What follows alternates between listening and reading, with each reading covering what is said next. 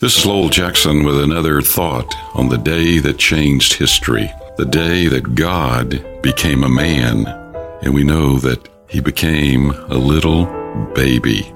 They are called by storytellers as the wise men. The Bible calls them the Magi, and after receiving the living vision, the Magi, the wise men, acted unwisely. They made an unwise decision. Even though they saw the star, they were misled by their human concept, and instead of continuing on to where the star was leading them, they went to Jerusalem. They went to the capital of the Jewish nation. They went to where their thought would say the king, the Messiah, would be. And by taking that detour and going to the religious center to check things out, that unwise turn caused many thousands of young boys to be killed.